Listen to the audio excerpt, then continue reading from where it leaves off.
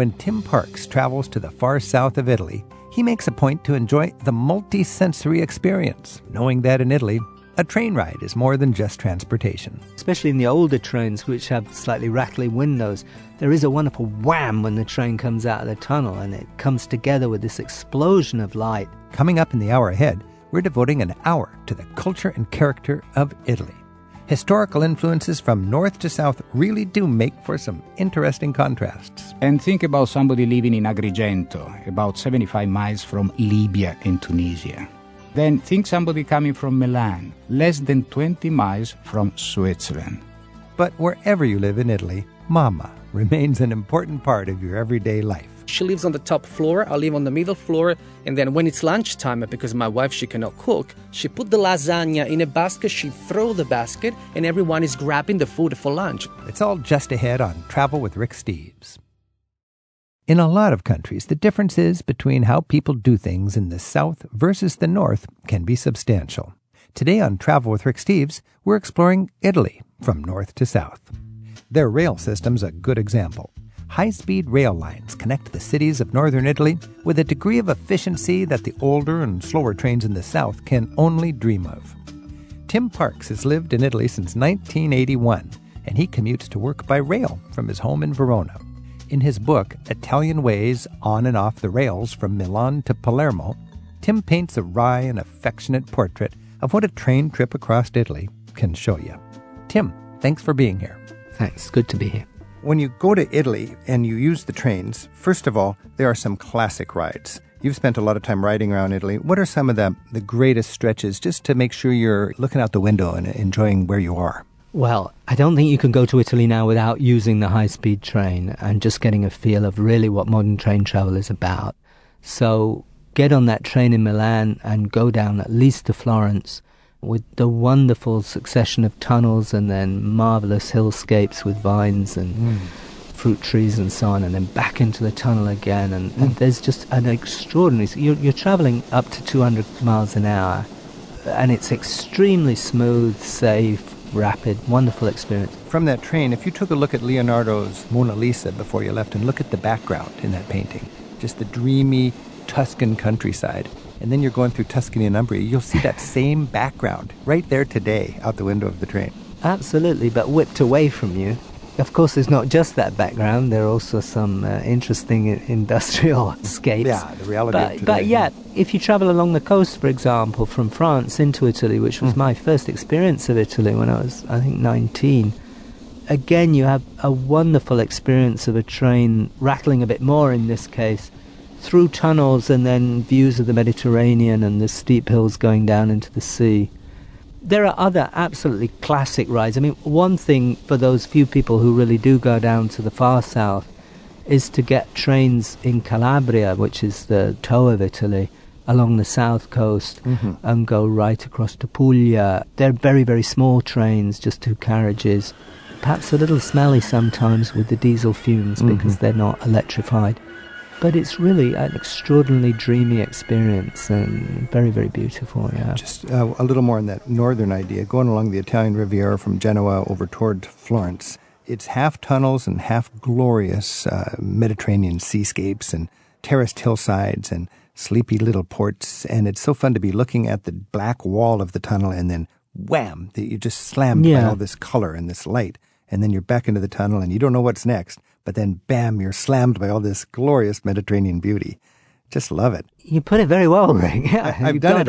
I love that. You got it. You know the feeling. You know the feeling. Absolutely. There's a wonderful, especially in the older trains, which have slightly rattly windows, there is a wonderful wham when the train comes out of the tunnel, and it comes together with this explosion of light, sparkling sea particularly, and and then it's gone. It's been taken away from you. It's wonderful. I kind of like the classic trains that have this patina of the old days or whatever. You've got the doors and the curtains and the little bit dirty windows and the rhythm of the rail and the toilets that you can look through and see the tracks underneath. Talk a little bit about that sort of reality of the good old trains of Italy. Well, you've got a huge range of carriages, obviously, in Italy now, from those modern monsters that are like being inside an aeroplane to some extremely old things. My favourites are the intercity trains from the 1980s, which have these rather noble carriages and compartments which fit 6 people. And they have all kinds of switches for doing things like changing the ventilation and changing the lighting and moving your headrest and stuff like this. None of these things work anymore. I was going to say, they don't work. I've fiddled with those air conditioning switches forever, and I finally just opened the window. Curtains and so on. And what's wonderful about them is this feeling that there's a past there, that you're no... I mean, they still have no smoking signs when now you can't smoke anywhere anyway. So... Right. The toilets I'm less enamoured of than you obviously are, partly because I know how much they can smell from a distance. But it is wonderful looking in any old vehicle, the kind of ideas of what the future was or what luxury was years and years ago. For example, the curtains they put inside compartments so that the people in the compartment could close the curtains and not be looked at by people in the corridor. Of course, all this had to go when people started getting scared that they would be assaulted or raped whenever they went into a carriage. And people used to use them rather meanly, like there'd be just 2 people in a compartment and they would draw the curtains hoping that other people wouldn't look in and join them and so on and so forth. And I remember a million times standing outside a compartment in a full train thinking, am I going to open despite the closed curtains? You'd open them and maybe find people kissing a little bit too intimately on the... etc., etc. You sit down in a compartment with 2 people intimately embraced, and you feel like... Well, in those cases, I'm quite generous and leave them to it. But you'd sit on the little foldable chair in the aisle? Well, I might have done on occasions when I was feeling very generous. You're a nicer guy than me. Other times you'd find that some mean old businessman is just trying to stake out the whole place to himself. Well, on an overnight train, you'll find somebody closes the door and he stretches out, and he'll have you sitting in the aisle all night so he can stretch out. And in that case, I have to watch my language on this show. I just say, excuse me, we're all in this together. Sit up. Absolutely. One of my big ones with trains is moving seats. I just refuse to sit near anybody causing me trouble. Late at night on those trains, you have to be careful that some people are looking for an altercation, and it's best to get up and move and not make any point. Just get up and go to another car. Or a lot of times around Naples, you've got some ruffians on the trains late at night. I think you might want to sit closer to the conductor's compartment and this sort of thing, so you are more safe after dark on the trains. Yeah, I don't think we need to go to Naples to find the ruffians. Right. I think there are plenty of those all over the place, but it's always wise just to move to another carriage on a train if things are getting noisy. I'm Rick Steves. This is Travel with Rick Steves. We're talking train travel in Italy with Tim Parks, who's probably done more train travel than anybody we've ever talked to. Tim has spent 3 decades commuting all over Italy by train, and he's written a book about it, about how train culture connects with the Italian culture. The book is called Italian Ways, On and Off the Rails from Milan to Palermo. So I don't know many words, but I do know sciopero, strike in Italian. And as travelers, we should be aware of that. If there is a train strike, I find it's sort of a nuisance strike, and you still go to the station and you try to struggle your way to your destination. What's your take on that? Well, again, this is a big anthropological thing. Italians hate a final conflict showdown, so strikes in Italy are never what strikes are in the UK or the USA, where people down tools and they won't go back to work until there's some agreement. The strikes are usually one-day strikes. They're mainly to irritate their employers and try and shift something. Nobody ever knows what the strikes are really about. They usually happen on a Friday so that the workers can get a longer weekend. So when there's a strike in Italy, it's so negotiated and compromised that you can actually get on the internet or inside the station itself. There will be what's called a strike timetable, and there will be essential services to most places. And so a strike really isn't a strike in many ways. But as always in Italy, it's not a country for beginners. It's not a country where everybody's going to explain to you very quickly what's going on. You have to kind of know the ropes a little bit or get some help. And you can flex in a way that even the chaos works to your favor. Like when I go to an Italian station, if my train is late, the train before me that I assumed I would miss might also be late and coming in just a few minutes. So you got to look at that trains departing imminently schedule, not the printed schedule, but that one right up in the center of the wall where you enter the station. And there you see what's really happening. You could even be half hour late, but still look at that board because there's a pretty good chance that you've still got a train leaving in a few minutes. Absolutely. Stay wide awake when you get to the station, that's for sure. You might find if you go down to a place like Palermo that what's happening on the announcements board bears absolutely no relationship to what's actually happening out on the platforms. That's happened to me. Oh, is that right? That takes it one step further. No, that's right. So you got to be out on the platform. There's some of that with the private trains too, where the rail system run by the state network doesn't give you the information you need to get on the private train. So if you're travelling on a private train, the Italo, for example, which is a wonderful, fast private train, you have to be a little bit careful about the announcements. Mm-hmm. As for strikes, I love travelling at strike time because most workers will use a rail strike as an excuse for not going to work, whereas in fact some trains will be running and they'll be empty, so it's great. You know, I've noticed that because I'm just hell-bent to get to my next town on this day and there's a strike, so my standard is just to go to the station and find out what's going on and take the next train going in that direction, even if it's not going all the way. Then I get off as far as I can and then talk out over again and keep going. And I would have thought the trains would be mobbed, but the trains are invariably laid back and relaxed, and you're just a couple hours delayed and the strike becomes a fun memory. Well, trains can get mobbed sometimes, but yes, the strikes are almost the time when they're not going to be mobbed because nobody's going to try and travel, yeah. So, Tim, a lot of us are dreaming about going to Italy, and we have dealing with the Italian trains and the chaos and trying to get the most out of the culture and celebrate all the uniqueness of Italy because it's certainly not Denmark. How can we get the most out of our trip when it comes to using the trains thoughtfully? Well, the first thing I'd say is don't think of the train just as a way of getting from A to B. Don't think of it just, I'm in a big hurry to be in Rome, so what's the fastest train? And, oh damn, it's 10 minutes late, and stuff like that. Travel on different kinds of trains, use the fast train, use the regional trains, go to smaller places, and above all, look at the way people are behaving on the trains. Try the first class, try the second class.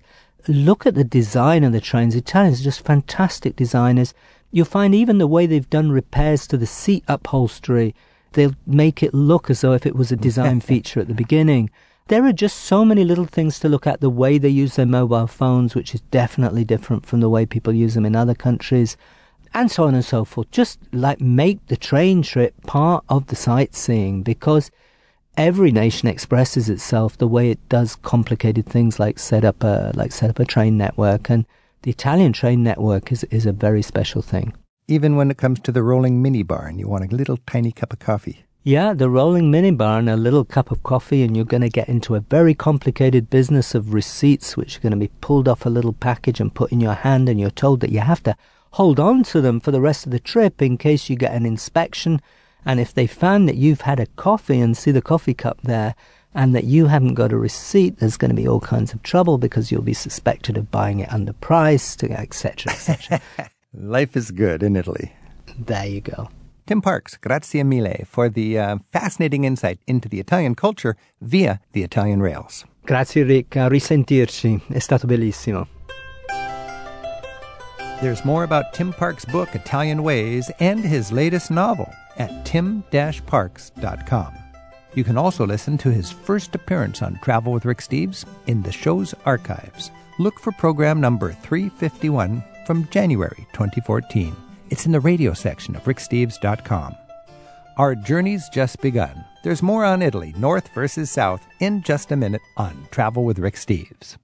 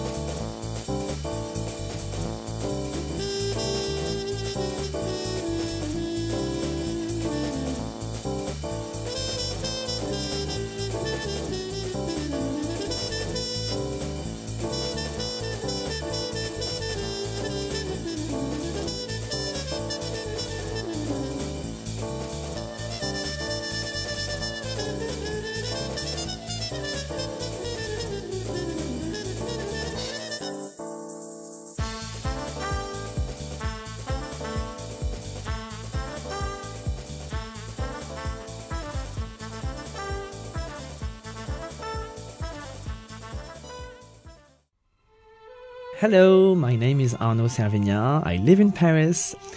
Un repas sans fromage est comme une belle à qui manque un œil. A meal without a cheese is like a beautiful lady that misses an eye. Merci. Un repas sans fromage est comme une belle à qui manque un œil. Good. Perfect. You can encounter thousands of years of history almost anywhere you walk in Italy. But unifying the various states of Italy as one nation didn't happen until 1861, and it still took another 9 years to defeat the Papal States and make Rome Italy's capital. That's part of the reason you'll notice some real differences in Italy from north to south.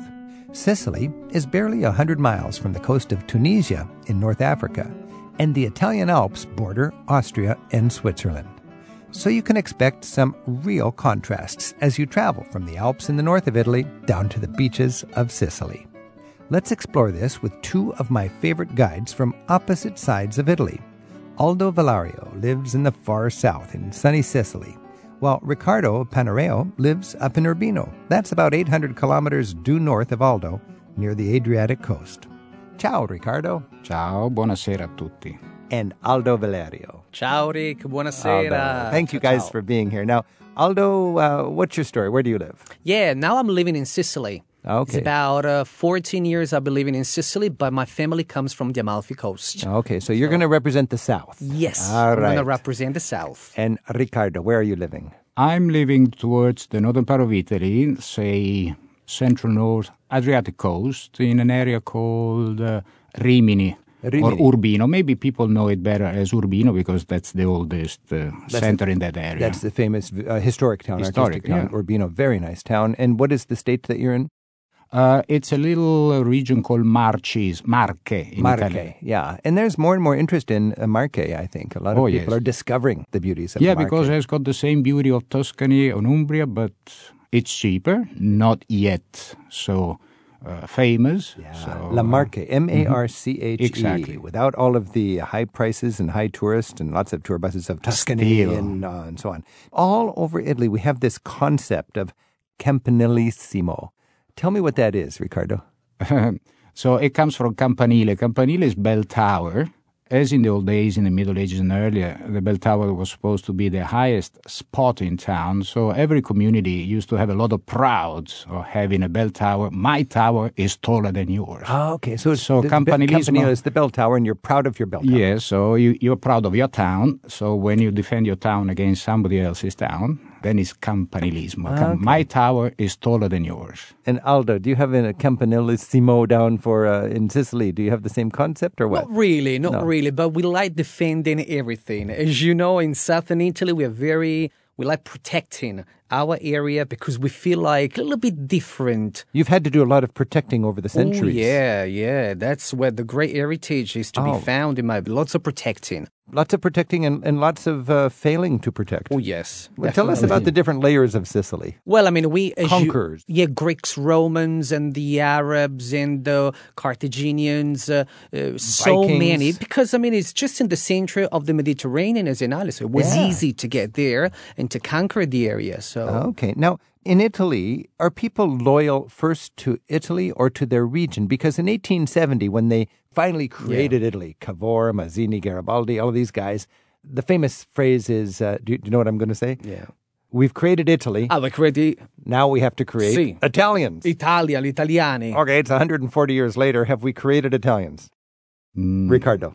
Well, under some aspects, no, really, because, you see, we're a fresh country. Although, when you talk about Italy, mine goes to 2,000-3,000 years ago. But the Italy today is even younger than the United States of America. So you've got 2,000 years of heritage, but the political entity we think of as it's Italy... Very, very young. It's younger than America. Sure. It's as young as Germany. It's only 1870. And there are so many differences between the North and the South, due to the landscape, due to the climatic conditions, but especially due to the historical conditions, because we all had different dominations and each of them left something in the south, in the center, and in the north.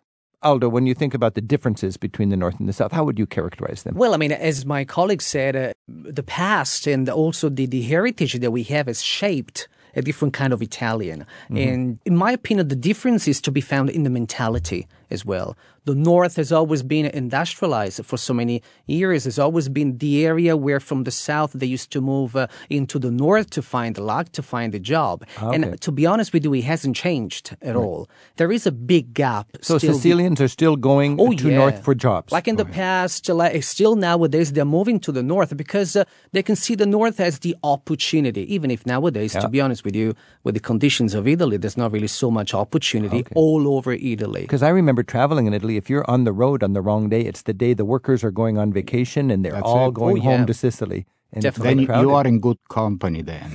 You're in good company. You meet a lot of friends on the motorway, and the autogrills of the motorway. Ricardo, if you think of the differences between the North and the South, I guess one thing is the South was more under colonial, they were occupied by foreign powers and just kept down, whereas in the North you do have some industry and some wealth. But I think there is another condition that should be considered. Think about for a minute Italy. It's a long stretch of land, 800 miles long, more or less as long as California, more or less. And think about somebody living in Agrigento, about 75 miles from Libya in Tunisia. 75 miles from Libya. Then think somebody coming from Milan, less than 20 miles from Switzerland. Yeah. Beside the fact that they have 2 arms and 2 legs and 1 head, which other similarity do you have? So you got more of a Libyan flavor in the south and more of a German flavor in the north. That's the reason why Italy is so famous and so charming, because within a rather limited part of the world, we have so many different historical, cultural, temperamental And the more we travelers can be tuned into that, the more fun we're going to have. Within 50 miles, you drive 2 hours, 1 hour, 2 hours, and you already see the differences. I'm Rick Steves. This is Travel with Rick Steves. We're talking about Italy and the differences between the north and the south. And we're joined by Ricardo Panareo and Aldo Valerio. Our phone number is 877-333-7425. And Nancy's on the line from Love Ladies, New Jersey. Nancy, thanks for your call. Hi, Rick. It's great to be with you. The question I had is, the Catholic Church really controlled the South until the time of the unification, but the North was held variously by quite a number of other European countries. And I was really curious to hear how your guest would talk about the impact that both of those cultures had on the people there. So the impact of the Catholic Church and the impact of other European cultures, namely Austrians and French. The French, Austrian, Spanish. Okay, Ricardo. But it's more how the Catholic Church and the Catholic Church is influenced. I have to say that obviously Italy historically has been always under the influence, let's say, of the Church. I have to correct, maybe if Nancy doesn't mind, the southern part of Italy was not directly ruled by the Pope. The popes, for about 1,000 years, they ruled the central part of Italy. The southern part of Italy, they had their own different dominations. The last one before unification was the Bourbons. Side branch of the family from Borbone. So the far south was under the French control, but I mean, things change over the centuries, but a good part of the center of Italy was really dominated by the church. And how has that impacted Italy today? Well, still today, the church is very, very important. I mean, still today, politically speaking, the church, although Italy, since the unification, especially after the Second World War, doesn't have any stated religion, but still the influence of the centuries cannot be avoided. So it's still strong. Unification wasn't quite that easy because, 95% of Italy unified in 1870, right? The Vatican states held out until... When was the Vatican, the treaty in 1920? 1929. 1929. Finally, the Pope said, Okay, I give up. and then Italy left the tiniest place there for the independent Vatican state. But still the church is very, very influential. It's always been very powerful. So it's always been a great symbol of power, and then still nowadays. Now, is there a trend for a change, or is it still always the same? Because less people go to church now than 2 generations less people go. before. It's not like in the past. There was really this great importance we were given. When I was a child, for instance, and then my father was forcing me to go to church almost 3 times a week. Nowadays, it's not like that. But what's very interesting to me, you guys, is if most Italians, their families are Catholic, and if they trip on the bus, they'll say Joseph and Mary or something like this. But if you get in a motorcycle accident and you survive, you'll take your helmet to the church and hang it up on the wall for where you were, for the saint that was taking care of you. You know what I mean? We're very superstitious. And then, for instance, every time I have a travel, I've got my granny. She gives me the little picture of the patron saint. And then to protect my journeys, everything, we are really like that. Who's your patron saint? And Padre Pio. He's from Apulia. Padre Pio. And then I was actually forced by my family to believe in that, to be honest with you. But this is the way we are. We cannot offend the families. Otherwise, we're going to be in trouble. And Ricardo, what is your patron saint? Let's say maybe because I'm from the north, I'm a little bit more detached. Told you. There is a difference. Told you. No, that is interesting. Yeah. So you think when you look to the south, you see people who are more connected with their traditional faith? Yes, I would say so. Also because they're more temperamental, which is not a negative point. Right. Please, this is important. You know, we're talking about differences. We're not saying one is better than the other. So they're more temperamental in the south. In the south, of course, they go more towards religion, towards the faith, right? You know, towards the destiny. Well, it's the destiny that I have to do this. We believe in the family. In the south, we are really attached to the family, and then we don't want to offend them. Yeah. So this is, in my opinion, the difference. For instance, I'm married to a German lady. And then you're married to a God, German. Don't tell me. When I introduced my wife to a very strict Catholic family, and then my mom was saying, "Oh, Aldo, I will accept her. We don't care." But when she asked me, "Is she Catholic?" and then I told her she's not Catholic, that was an offense. She was even sending 3-4 priests in my house to convert my wife. I'm not kidding, to become a Catholic. So little Aldo married a Protestant. Oh God, don't tell me. God help you. So did I. And you did too. And you're both still okay. Yeah, I'm still. The only thing, my mother was so happy that somebody was taking me away from home. So opposite. Oh, I see. Opposite from Aldo. No, it was different for me. When I left my house at the age of 17, and my mom, she was crying all the time. Your mama. Yeah, Are you a mamone? Still now. Oh yeah, I'm a typical mamone. I get a phone call 3 times a day, so at the age of 40. What is mamone for our listeners? Mamone means I'm addicted to my mom. And then, for instance, when I go back home, she lives on the top floor. I live on the middle floor. And then when it's lunchtime, because my wife, she cannot cook, she put the lasagna in a basket, she throw the basket, and everyone is grabbing the food for lunch. Your mother drops the lasagna like in down the old in a times basket. With the basket like that. Oh, and then I we all love get, it. my wife, she's pretending I prepared the lasagna, but we know the truth. You know how lazy are the people in the south? They don't even do 2 flights of steps to go and collect Look, the lasagna. now we got a fighting. They drop it down because one of my treats when I go to Sicily or southern Italy is to look at. I walk into the neighborhoods and I see all the ropes coming down because people there are live no on elevators. Yeah, no elevators. It's a poor place, and there's 6 stories high in these apartments, very dense population, and especially older ladies. They can't get down. They don't walk so well, so they drop their rope down with the money inside. With the money, and they get their eggs or their milk. Or sometimes I can see the lady actually into the basket going down. I'm kidding. But you get the lasagna every day. Oh, definitely. That's my treat. Now, so you got this mamone thing, and what is the Italian word for the umbilical cord? Cordone umbilicale. So it's difficult to cut that off. Oh, yeah. It's going to be like this forever. It's still there. Oh, yeah. It's still there symbolically. Mamma mia. Okay, Nancy, there's your insight into a little bit of Italian culture. Hey, thanks so much. Thank you for your call. Ciao, Nancy. Grazie. Ciao, ciao. Ciao. Ciao, bella. This is Travel with Rick Steves. We're talking with Ricardo and Aldo about Italia. Our phone number is 877-333-7425. Bravo! Bene. And Kathy's on the line in Dexter, Oregon. Kathy, thanks for your call. Hi, thanks and greetings to you both. After such a serious discussion about the Catholic Church, we're going to talk about something like pizza. Pizza. Okay, transition from Catholic to pizza. We were, fortunate enough to visit Italy in the last couple of years, and the farthest south that we were able to travel was Naples. Then we spent more time a little bit in the north.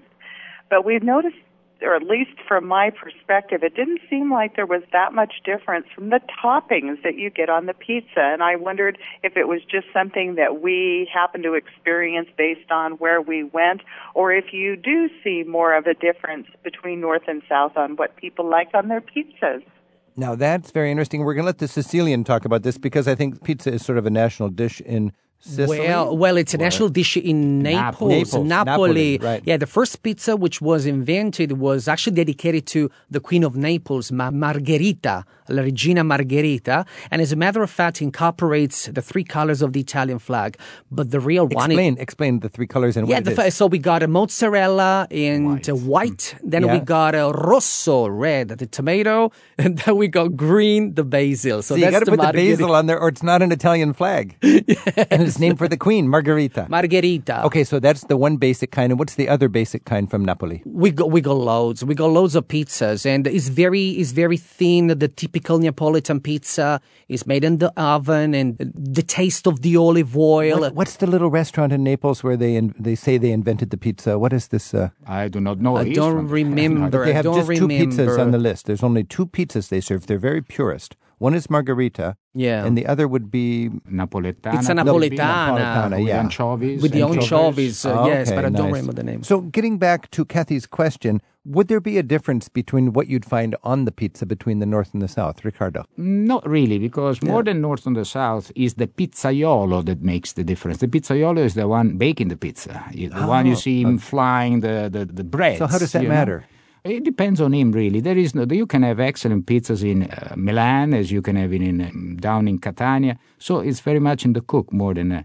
But one thing that, as we are talking to American friends, very often American people remain a little, not disappointed, but surprised, because our pizzas are different from what you're normally used in the States. In the States, the pizza is much richer.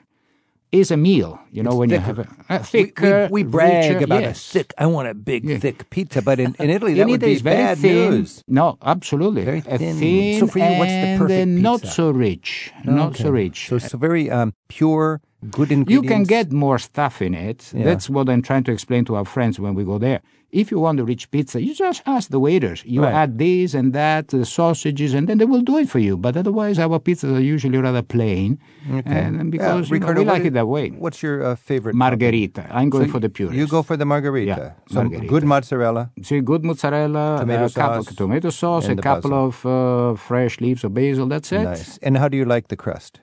The crust, I like bread, so not too cooked. Not too cooked. Not too cooked. You can tell the waiters. Yeah. Because, you can? Really? Yes. You can tell them if you want a little thicker.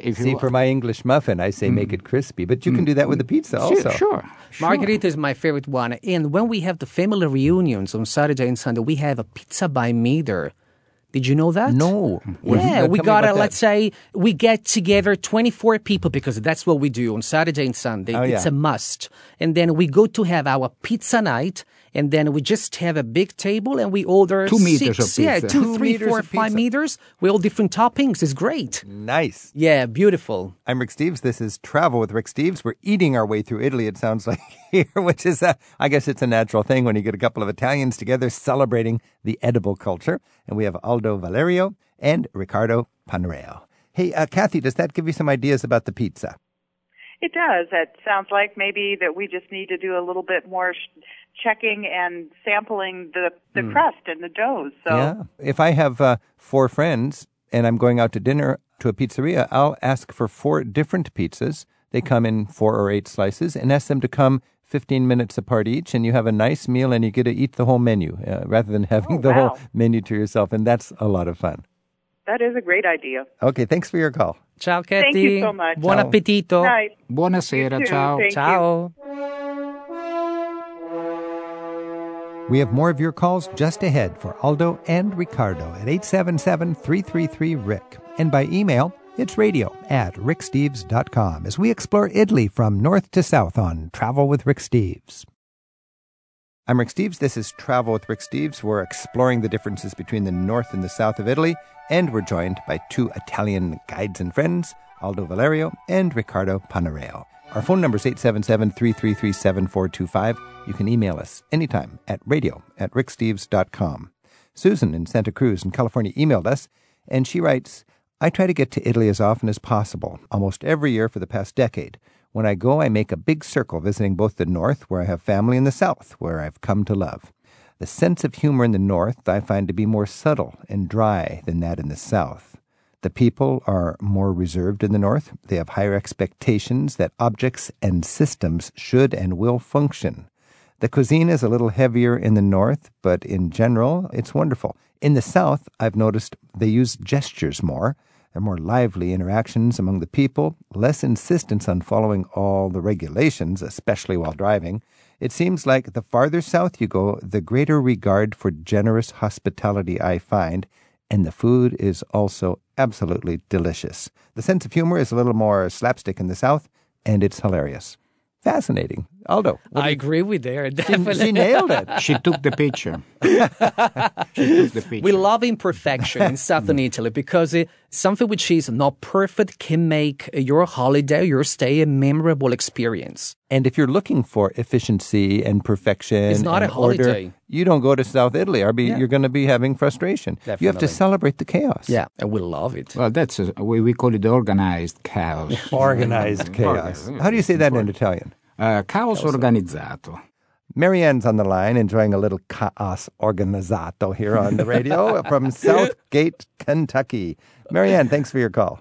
Hello. Ciao, Marianne. I just called to talk about my experience when I did go to Italy. I have family, distant family, in a little town called Spinay.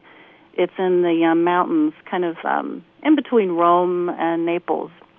Okay. And when I went, I only had 8 days, but a friend and I, we spent some few days in Rome and then took a bus tour down to Sorrento and Pompeii and Capri and just had a wonderful time. Everyone was so friendly, and there was a time in Rome where we were sitting waiting for a bus and didn't know which bus we had to take to get to the Colosseum, and this elderly gentleman walked up to us and just started serenading us. Wow. And that was fun. And he spoke very little English. I spoke very little Italian, but between the two of us, we were able to converse, and he, showed us to the right bus.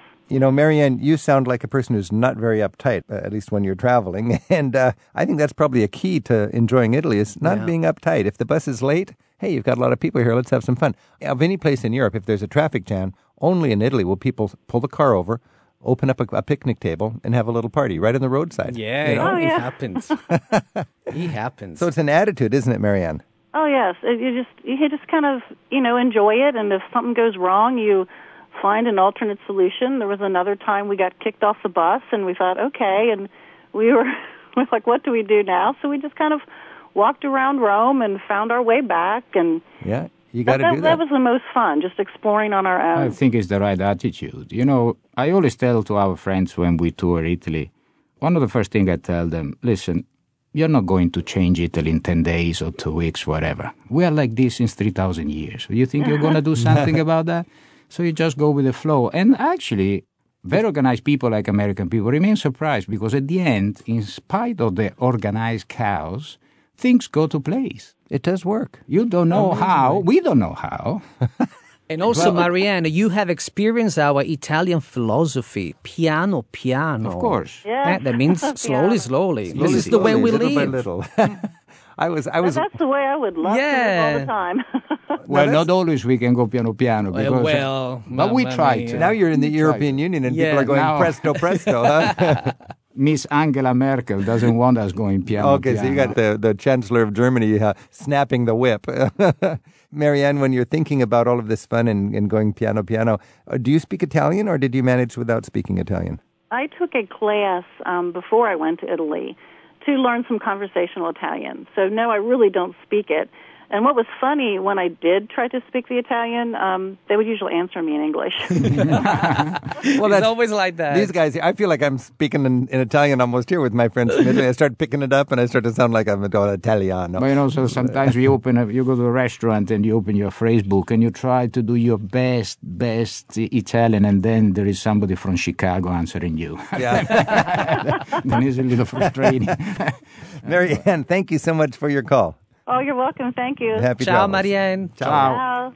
That is frustrating when you're using a phrase book and you want to learn and the waiter goes, okay, come on, what do you want? This is Travel with Rick Steves, and we're exploring the differences between the North and the South with Ricardo Panareo and Aldo Valerio. Ricardo and Aldo, it's the economic crisis in Europe and everything, and people are starting to realize, hey, we need to pay taxes. And Italy is famous for having, I think, a little recreation in not paying taxes. And you've got wealthy industrial areas in the north and a lot of chaos organizzato in the south. What is the situation with taxation and distribution of money between the North and the South in Italy these days? Riccardo. Well, that's still an issue in Italy. Of course, now that we are in Europe, our friends in Europe, especially the German ones, they keep a close eye on us. So things are getting now, we are not as creative as we used to. Yeah, now so we have more to be... seriousness. Oh, yes, now things Because are Germans getting, don't want to pay your bill. That's right. Basically, that's right. Let's say within the North or the South, we are smart people all over, the North and the South. Maybe in the South, people take it a little easier than the North. Not because in the North we are better than the South or the other way around. It's just maybe because of the mentality. It's a different tempo of life, isn't it? Yeah, but still we have a long way to go. But I remember, you pay a toll to go on the freeways, the Autostrada, like many other countries in the North, in Europe, by the way. But I remember there was a time when you did not pay a toll in the South. That's the same thing. And that was paid basically by the people of the North. Definitely. And even there was a cheaper gasoline in the South, less tax. So there was that sort of help to the South. And the South has had a more difficult history, you could say. I believe the situation in the South is also due to the lack of employment. Yeah, right. And we always have had. That's why we had so much immigration in the past, 20s and 30s. Just there's not job opportunities. No in job fact, opportunities. Most American Italians, I think, are likely to be of Southern origin. That's the reason why we invest a lot in education. When it comes to the North, at the age of 18, they don't continue the education because they know they can get a job. There's a job easily. waiting for you. And in Sicily, you would have overeducated people who just, there's no job. I'll stay in They have to school. go to the North. Yeah. Interesting. Now, when you think about the passions of Italy, you got food, you got the Catholic Church, you got soccer. Is soccer a religion in the North just like the South? It is. It Tell me is in about the that. North. It is in the South. I think it is everywhere. We love soccer. I live in Sicily, but I'm a great fan of Napoli. And you cannot imagine every Sunday for us is like watching a mass, going into the church and praying the Madonna for the miracle. So this is the way we are. So if you're going to go to church, it's going to be to play for a definitely. miracle. We make promises. Obviously. My granny, she lights up candles the night before. Your granny I'm lights not kidding. candles for... She wears the soccer T-shirt. Everything is such. And what team is she rooting for? Napoli. She has to. Otherwise, it will be an offense for the family. What a question, Rick. You shouldn't be asking what team. My goodness. And Riccardo, what is your team? Well, I have to say that I'm one of the few exceptions. I'm not one of the great fans of... You're not crazy about soccer? Soccer, no. I prefer the other strange ball with the two... Well, with the pointy ends. Yeah. American football. Not really. We don't have it in Italy. No. We have rugby in But, Europe, for a tourist to go into a stadium during a soccer game is an amazing experience. Yeah, I made sure that some of the people in our groups took tickets because there are people from America that like soccer. It's a great experience. The last time we were in Florence, I got the ticket for them to go to see Fiorentina, which is the... Fiorentina. Well, so what do you think, Aldo, when you think Fiorentina? I tell you in Italian, mamma mia. That means I'm not happy with that. Definitely. Right? I feel like there's a medieval-based grudge match between Siena and Florence, and it's fought out today on the soccer field, I think. Yeah, oh, yes. It is. So this is really a fascinating thing. So soccer is passionate, Catholic Church, passionate, food, passionate. What else, Aldo, is very close to the heart of the Italian people? For me, coming from the South, la famiglia. The family. And that's what, going back to what you said before about the economy, unemployment, we got unemployment in the South, but we got a family to support us. If we are in a very difficult situation, the family is there. That's why we are mammoni, going back to what we said before. So you don't put grandma and grandpa into a house somewhere and visit them only at Christmas? No, we don't do that. You have them right upstairs, huh? Riccardo, is that the same across Italy, or does it vary? Yeah, well, not so intensively like maybe in the South, but still the family is very, very important in the North as well. Yeah. It's basically that's very, very important. In fact, in my work, I've gone to so many, over the last 30 years, I've been going to restaurants, and I've been going to hotels, and this might be Gino's Trattoria, and now Gino is barely able to walk, and his kids are still there, but they take care of Gino, and he's still welcome there. He's sort of the king of the place, and he shuffles around and grates the Parmesan cheese on people's pasta, and that's what it's a Gino gratitude for what they have done to us. Yeah, that's beautiful. So that's beautiful. But we should go back towards the thing, because in our civilizations we are going to drop the senior citizens. If you don't produce, you're finished. You're out. Ah, yeah. If you go to other continents, other cultures, who is the chief of the village? The oldest person. Okay, yeah. So, in some cultures, you forget what really matters, and you value the person who the wisdom is the most knowledge, the physical contributor. But in Italy, you remember the value of... Although we are also changing like the rest of the world. So we are gaining something, we are losing something, That's globalization, I guess, in so many ways. Ricardo, you've been going to bat for the North here. If a tourist from the United States is going to Italy and they want to really enjoy their time up in the North, what's one good tip that you would give them? Well, ask your George. I'm talking about Cluny. So I'm saying that one of the big attractions of the North is absolutely the Italian Lake District, apart from George. I'm sure that the ladies don't agree with that, but the lakes itself is really beautiful. All the Lake District is fantastic with all the background of the Alps. That's, you remain speechless when you're in front of that place. So when we think of these lakes in the North, it is sort of where Italy is welded to the Alps. And you've got these gorgeous lakes. Every lake has its own personality. Sure. Which one does George Clooney like? He is in Como. Lake Como. Me and George, we're the same. I love Lake Como too. Aldo, if you want to enjoy the South, what's your best attitude to take with you and what's your best tip? I love Southern Italy. I believe that it's got so much charm and so much history, but definitely Sicily. Sicilia. I like to say Sicilia. Yeah, Americans are just going Sicily. 7 days, 10 days in Sicilia, having a tour of the island. It's such a big island. Discovering important archaeological sites. And the irony is a lot of Americans think, Sicily, the organized crime, the Camorra or the mafia or something like this. But when you go there, you find the friendliest people anywhere. Oh, yeah. A couple of weeks ago, I had a passenger. She was asking me, I only came here to Sicily because I want to see the mafia. And then I told her, don't expect to see someone wearing a T-shirt. I am a mafioso. It's not like that. It's changing a lot. It's working behind the scene, but we got it. But this is not the main reason why we need to see Sicily for this reason. But for a tourist doing typical things, it's not an issue. Maybe she needs to go to Zurich, probably, to see a real mafioso nowadays. Right. Yeah, just come to my father's house, definitely. The magic of Italy from north to south. Aldo and Ricardo, mille grazie. Grazie a te, Rick. Ciao. Thank you, Cardi. Ciao, ciao. Bye-bye.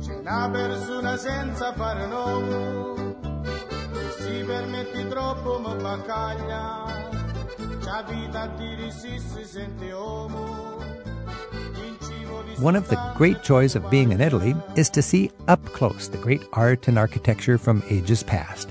And that includes the Renaissance, which gave birth to so many masterpieces of Western civilization. During the Renaissance, Europe was home to less than 100 million people, and it was truly a small world when it comes to the big shots of history. Joining me right now is Jean Openshaw. Jean's the co-author of my book, Europe 101, History and Art for the Traveler. Let's take a look at the important figures whose lives overlapped 500 years ago.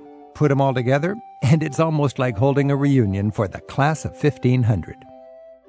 Imagine if Michelangelo, Leonardo, and Henry VIII all went to the same high school. Jean, think about it. All these guys, were cultural superstars. They're living at about the same time, and that all related to the Renaissance.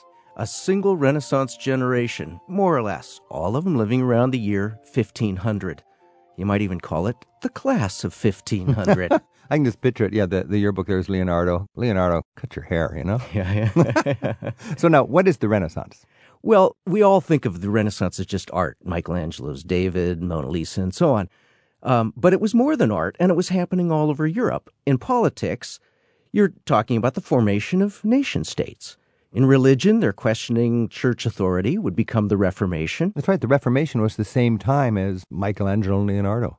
And in science, you have the empirical method, new inventions. Now, Florence was the epicenter of it all. Think of Michelangelo's David. You're right at the Duomo, the big red dome in Florence. Right behind that Duomo was Michelangelo's studio, and he's chiseling away on David, which really was the symbol of the Renaissance. Everything started in Florence in the 1400s and then spread through Europe in the 1500s. Okay, so around 1500, let's just say that's the general pinnacle of all this action. In the same time in London, you got Henry VIII and all the changes that Henry VIII was bringing in England. And Henry VIII was considered, we think of this guy as an old, fat, pus-ridden, paranoid old man. But in the early 1500s, he was the perfect Renaissance man. He was young, he was athletic, charismatic, scholarly, everybody loved him. He wrote music. So there's this positive spirit, this humanism, this energy, and at the same time you've got this demand for control and information welling up from the people. Martin Luther and the Reformation, translating the Bible so people could read it in their own language, that was happening in the same generation. Exactly. Martin Luther was, at the time in the early 1500s, Martin Luther would have been in Erfurt in Germany. You know Erfurt. You loved Erfurt. I love the place. You've got all this thought of this little German monastery town standing up against the Roman Catholic Church. And eventually he would go on and pound the nails in the Wittenberg church door and stand up to the Pope in Rome. And at the same time, Columbus is, all these guys, Magellan, Columbus, and so on, Vasco da Gama, same generation, figuring out that there's more to the world than Europe. The age of discovery, people bringing in new plants, new animals, new customs. So now all of these things were happening at the same generation. Was there an awareness? Did these guys, how did they connect with each other? Some of them knew each other or corresponded, but they were all connected. They talk about 6 degrees of separation. Yeah.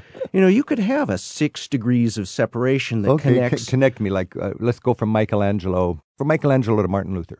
Michelangelo to Martin Luther. They never met, but follow me here. Okay, so Michelangelo knew Leonardo da Vinci. Uh-huh. They both were Florentines. They competed in a painting contest. Leonardo was a musician. He played in parties for none other than Lorenzo the Magnificent, the ruler of Florence. Uh-huh. And Lorenzo, his son was a pope. So Lorenzo's son grew up to be Pope Leo X. And Leo X had to deal with radicals like Martin Luther. So there you got a connection right there.